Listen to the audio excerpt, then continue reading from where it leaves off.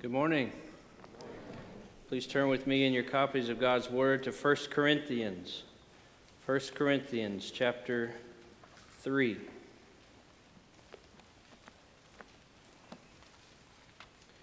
We will continue this morning our slow study through Paul's wonderfully rich and theological letter to the small church of God in a city called Corinth. This church was in a cosmopolitan Greek city, and the young church had gotten off the rails a little bit. They were bickering. They were fighting over the leadership. They were fighting over their preferences. They had taken the world's standards, the world's understanding of what is good, the world's calculus of what is important, and they had put that in their minds rather than God's Word. They wanted more rhetorical flair from their speakers. They wanted more impressive eloquence. They wanted more impressive leaders. They wanted what the world wanted. And in short, they had wanted the very things that God Himself had chosen not to value when He chose to save them. God had chosen them not because they were wonderful, not because they were impressive, but because of their poverty. Indeed, their own poverty demonstrated the riches of God's mercy. Their own inability demonstrated God's power to save.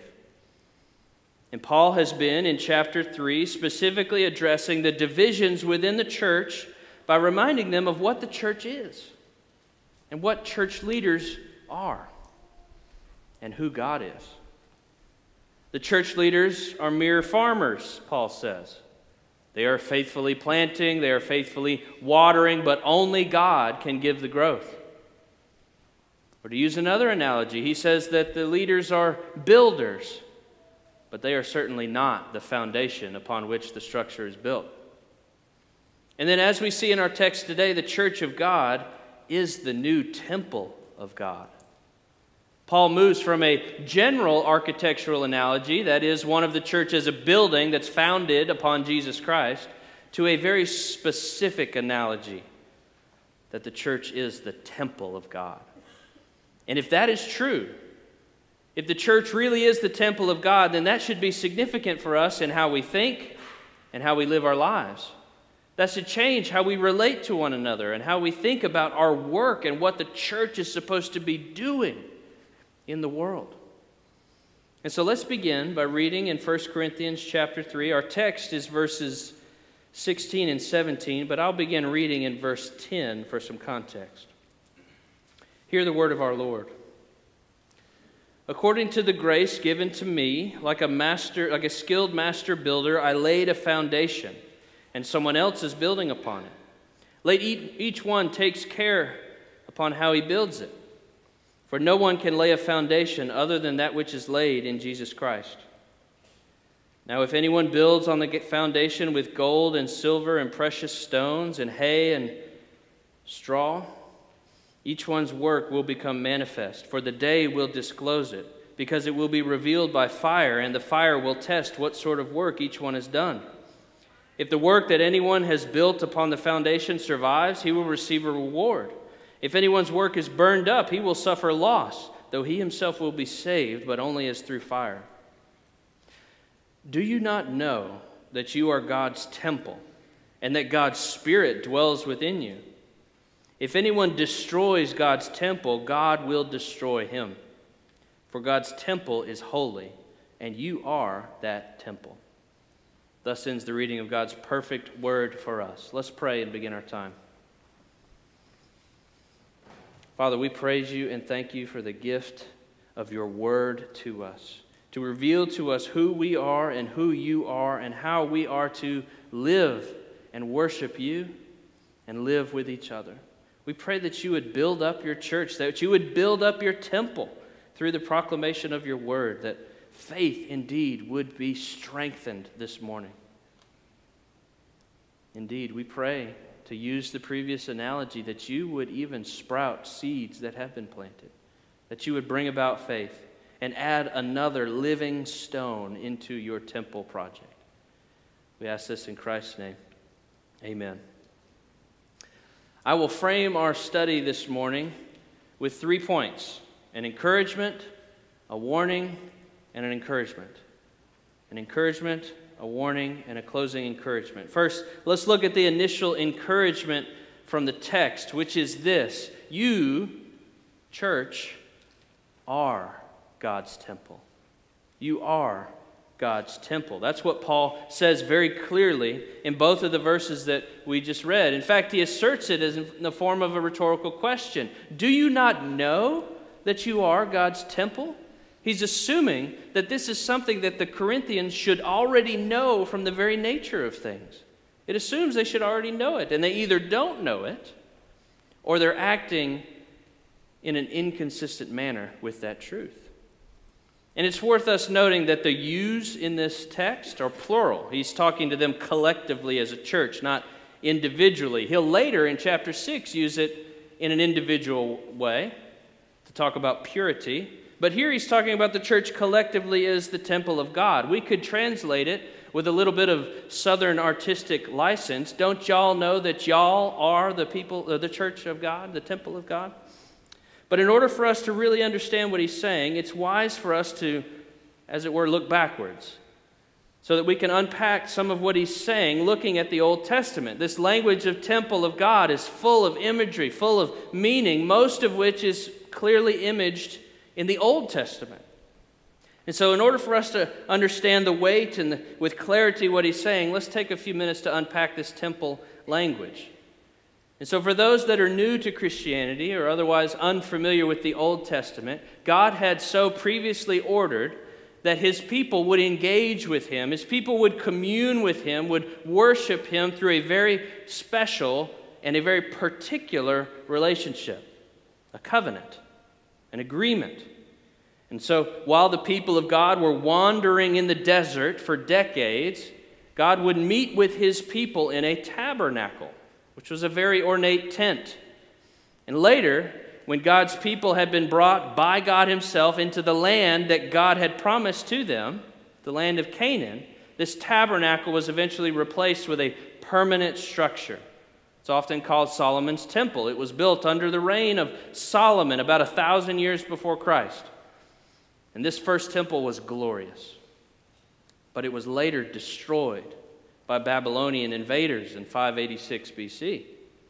Now, a second temple was later built by Jews returning from exile in Babylon. And that lasted about 500 years, and then it was razed to the ground by the Romans in 70 AD. But in order for us to grasp the theological significance of what Paul is saying by calling the church the temple of God, I want us to note 4 things about the temple.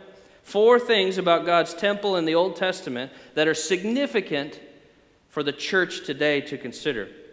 First, the temple was God's place of special revealed presence. The temple was the place where God would specially and uniquely reveal his presence. God had previously led the Israelites out of Egypt and through the desert, and he led them by manifesting his presence in a special way. He made a giant cloud that they would walk behind during the day, and they could follow him. And that cloud represented God's presence leading the people. And later, after Solomon dedicates this newly constructed temple, the cloud language is used again. 1 Kings 8 tells us that the priest of God placed the Ark of the Covenant in the holiest part of the temple. And then they came out of the holy place, and the text says, quote, a cloud filled the house of the Lord so that the priest could not even stand and minister because of the cloud. For the glory of the Lord had filled the house of the Lord. God fills his temple with his special presence. He's not limited to the temple. Scripture tells us that God is a spirit, that he's everywhere. There's nowhere that you can go and be away from God. And yet he promises to reveal his presence in a special way in the temple. And that's significant for reasons that we'll soon get to. The temple is the place of God's special revealed presence.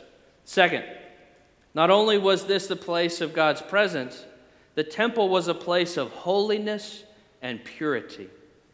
The temple was to be a place of holiness and purity. You can't help but read the large portions of Leviticus which is the book in the Old Testament that details the sacrificial system, without seeing the hundreds of rituals and washings and sacrifices and protocols, each of which screams to us, this place is holy. This place is pure. Only certain people were allowed in the temple, and only were they allowed in if they were ceremonially clean and they were washed for purification, and only if they were dressed in particular clothing, and only if they had eaten certain things and avoided certain things, and only if they had engaged in the right activities and avoided the wrong activities, and the list goes on and on and on. And we won't go into detail about every part of holiness and purity that was required to maintain, but the overwhelming point that Leviticus just screams to us is God's temple is to be a holy place. It's similar to when God speaks to Moses from a burning bush. What does he say? He says, take off your shoes, for this is holy ground. Well, it wasn't because that was a particularly holy place. It certainly wasn't because Moses made the place holy. In fact, it was made holy in spite of Moses' presence. It was holy because God was there. He's the Holy One, and everything in His presence must likewise be pure and holy. That's why the temple was to be a holy and pure place, because it was the place of God's special dwelling. The temple was to be a place of holiness and purity.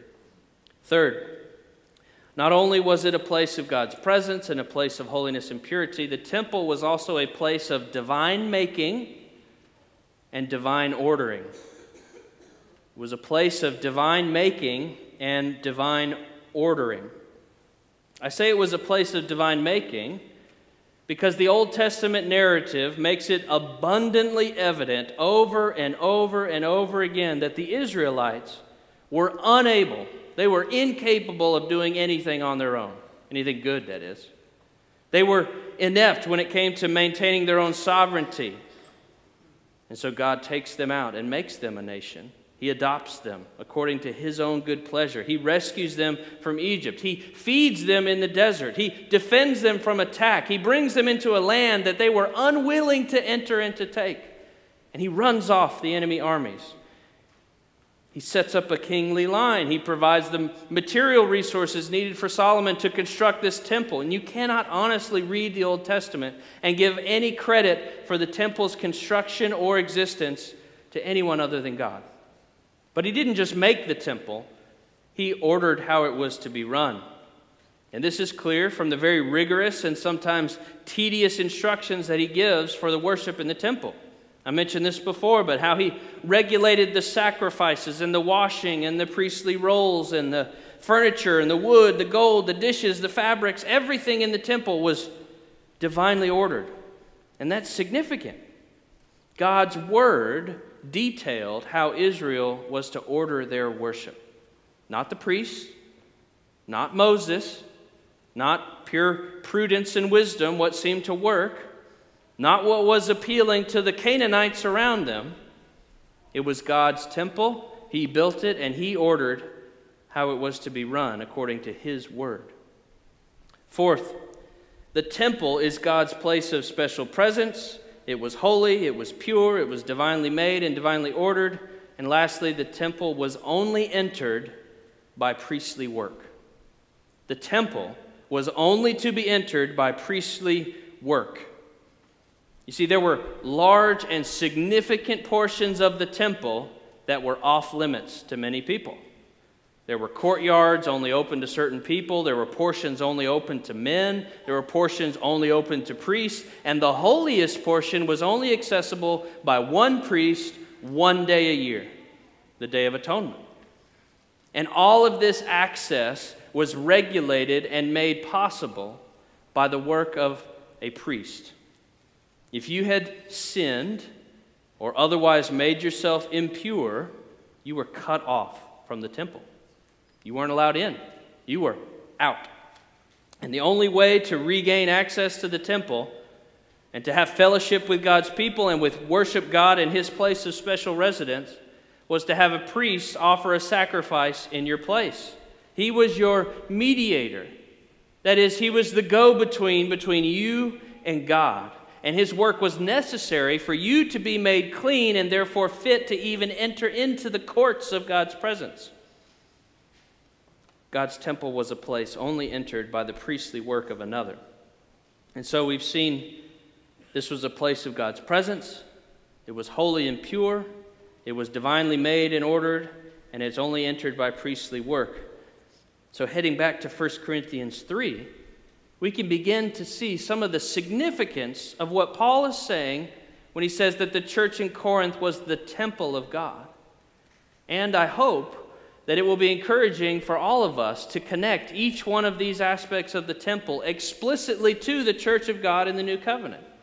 First, just as the temple was the place that God specially revealed his presence, so too is the gathered assembly of saints, the church of God in the New Covenant, the place of God's special revealed presence. The gathered church is the place that God has promised to reveal his presence in a special way.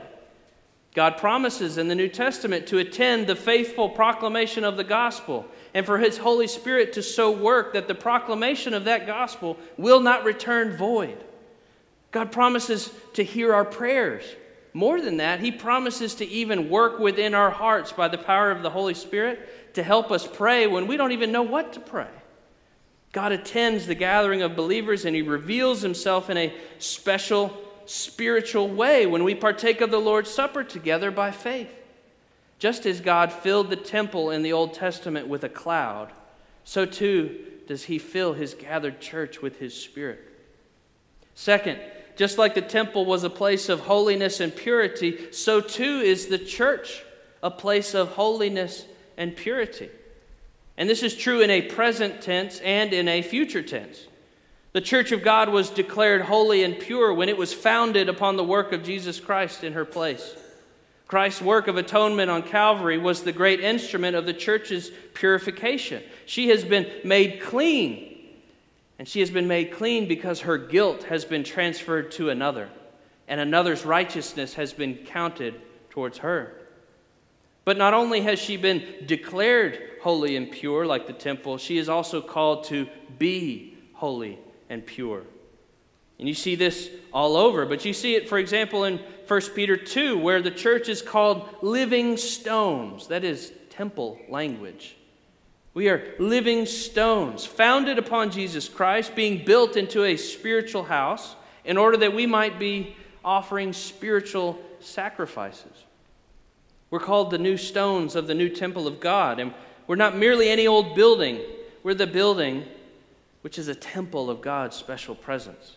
And thus we ought to strive for holiness and purity befitting the place where God has deigned to manifest himself. We are holy and we are to be holy. More on that later.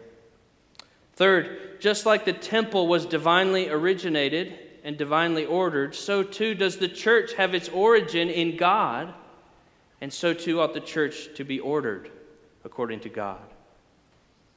The church was founded by God, like we discussed at length last week. It wasn't started by wonderfully faithful and spiritual men who happened to be dutifully seeking some nebulous spiritual force and discovered God. God came down and crashed into their life and raised them from the dead and made them to be fit apostles and to make them into the foundation of the church, Jesus himself being the cornerstone of that foundation. That apostolic foundation was only made because God had called and made those apostles into suitable workers. On their own, they were nothing. But in God's hands, they became the foundation of his glorious church, his special temple, a temple of his own making. But even more than that, just like the temple was ordered according to God's plan alone, so too ought the church to be ordered according to God's revealed word alone. You see, it is his temple, and it ought to be run according to his design, according to his wishes, and not according to anyone else's. We don't have the liberty to be all creative and to test out new ideas and to ignore clear commands in Scripture. We have been given the blueprints in his word, and we are to build according to that perfect plan and not according to any other. No other foundation, no other methods, no other plans. God's plan and God's alone. Fourth, And finally, just like the temple was a holy place to be entered by the work of a priest, so too is the church, a temple, a new temple of God that can only be entered by the work of a priest. You can only enter into the church by the work of a priest. You see, you and I are born into this world with a problem. We are polluted by sin. We are impure. We're corrupted. We're bent away from seeking God and doing all things for His glory. We want to do things our way. We want to demand our preferences. That's exactly what was happening in Corinth, and it was splitting the church. And we do this all the time, not just in church. We want our way, and we don't care what other people want. And we sometimes sin even more to get what we want. We demand, we manipulate, we even threaten. We whine, we grumble. Whatever the fruit is, the root is we are naturally impure. We are defiled. We're unholy and sinful. But the gospel of the New Testament is that God has made a new temple, the church. And this new temple has a new priest. He's not like the old priest, the priest who constantly had to make more and more animal sacrifices. This new priest has made a sacrifice, a final sacrifice, and he's done it once for all. It doesn't have to be repeated again and again, and this sacrifice is sufficient to atone for every single one of the sins of his people. And any and all that would come to him by faith can be atoned by this glorious sacrifice. This offer is from Christ himself. And it stands for everyone who is here this morning. If you come to Christ and believe that He is the Son of God and that He was sent for the salvation of sinners, and you turn away from your sins and you trust in Him, you too can be made pure by this priestly work. You can have access to the special presence of God by His Holy Spirit. You can be made holy and pure and given the Holy Spirit Himself, who helps you to grow in purity and holiness. You can be washed of your sin and your guilt and made clean. You can have a pure conscience and be given access to God because of the work of our great high priest, our perfect mediator, who didn't come to sacrifice a bull or a goat in your place. He gave Himself as the perfect sacrifice of atonement to enter into the new temple of God.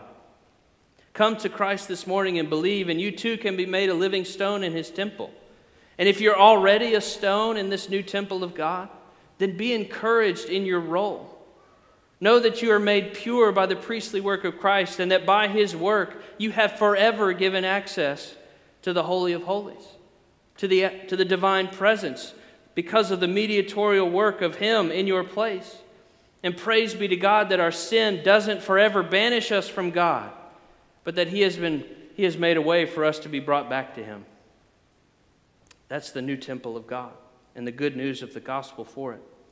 Next, moving on to the second point, we've seen a first encouragement based upon the fact that the church is God's temple.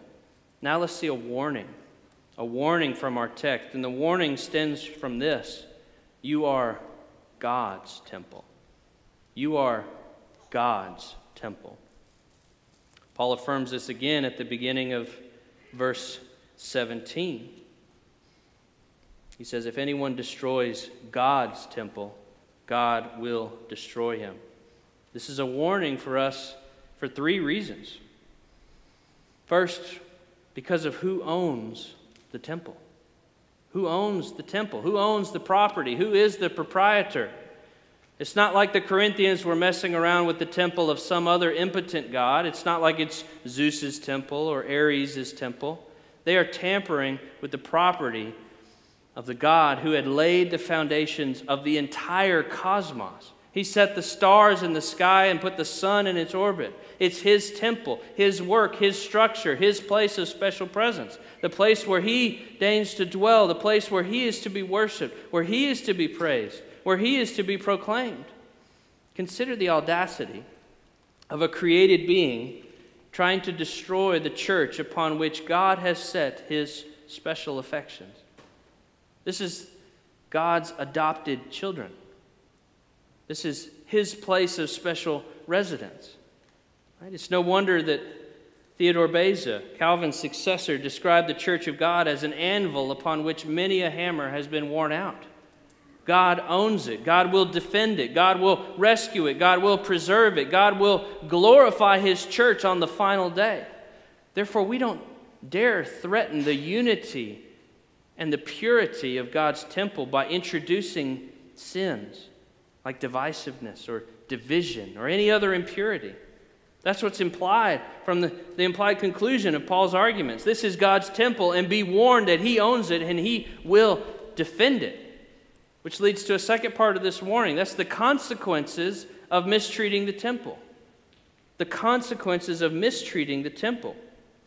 Verse 17, if anyone destroys God's temple, God will destroy him. Those are sobering words. God is the owner, and because He is holy, He will not permit sin to defile His sacred place. Think back to the Old Testament of Nadab and Abihu. They were killed for defiling God's place with improper worship. Think in the New Testament. It's not just an Old Testament thing. Skip ahead to 1 Corinthians 11. What happens when they were worshiping God inappropriately at the Lord's table? God judges. He will judge those that choose to defile His new temple. And that judgment may not take place instantaneously like it did for Nadab and Abihu, but the judgment will come nonetheless. It may take place as public exposure of the sin and lead to the humiliation of the offender. It may take place as church discipline or excommunication, or the defilement may not be exposed until the last day, like Paul had just mentioned in the previous verses. Either way, God will reveal it. And He will not tolerate the defilement and the disruption of His church by sin and impurity, especially the sin of division and divisiveness, which was so dominating the church in Corinth. We would all be wise to consider our own behavior, especially as it relates to God's temple. Have I been faithful in this area? Am I a promoter of unity? Or am I someone who tears down the living stones of God's temple? Am I an encourager that builds up these stones, or am I a gossip or a grumbler who tears down the temple of God? Be warned that God will not be mocked and His temple building will not be thwarted. If you're engaging in these behaviors, then turn today and run to Jesus Christ for forgiveness and cleansing. Don't be found engaging in these sins when the Lord Jesus Christ returns. Don't be running headlong towards your destruction. Turn today and be forgiven. And renew your commitment to trust in Christ and faithfully engage in the building project, the building up of the new temple of God. Finally, I want to close with another encouragement. We should also see in Paul's closing words an encouragement because of the status of the temple. The status of the temple. Verse 17 again, if anyone destroys God's temple, God will destroy him. For God's temple is holy, and you are that temple. God's temple is holy, he says. And he affirms again that the people of God are that temple. The nature of the temple is such that unholiness is inappropriate. It doesn't fit. In fact, it's not merely out of place, it's inconsistent with the very nature of the structure. If God is in you, if you are in His temple, then He is holy, and you are to be holy as well. Unholiness doesn't belong. Division in the church of God is incompatible. It doesn't compute because God Himself is not divided. Disunity is not right because God is not disunited. And impurity is out of place because God Himself is the fountain of all purity. And if you're in Christ, know that you have been made pure. You have been made holy by the sacrifice of Christ in your place. And if you have not been made pure by faith in Christ, then today is the day that you can be saved. Come to Him this day and believe in the Christ presented in Scripture and proclaimed to you this morning. You have no other foundation upon which your life can be built and your salvation can stand. Come and trust, and you too can be saved. Brothers and sisters, I'll close with an encouragement by reflecting upon the language of temple, which is brought up again in the New Testament. At the end of Revelation 21, the temple language is used again. John is describing a vision of the heavenly temple, of the New Jerusalem, which is called the dwelling place of God with man. That's temple language again. In verse 22, John says, "But I saw no temple in the city, for the temple is the Lord God, the Almighty, and the Lamb." You see, in the final state, in heaven, there will be no more temple. There'll be no more place that we go to meet with God and to worship Him. God Himself will be our temple, and we will be forever united with Him. No more division, no more pain, no more sin, no more bickering and fighting, only pure enjoyment of God Himself, our Savior and our Redeemer forever. Amen. This morning we get to conclude by celebrating both our Savior and our unity by taking together the Lord's Supper. This great picture of our salvation, which is the body broken and the blood shed for the founding of God's new temple, this is available to any and all who believe. If you're like the people of God described in Acts 2, that is, you're devoted to the apostles' teaching, now found in God's Word, to fellowship, to the breaking of bread, and to prayer, then we invite you to eat with us at the table.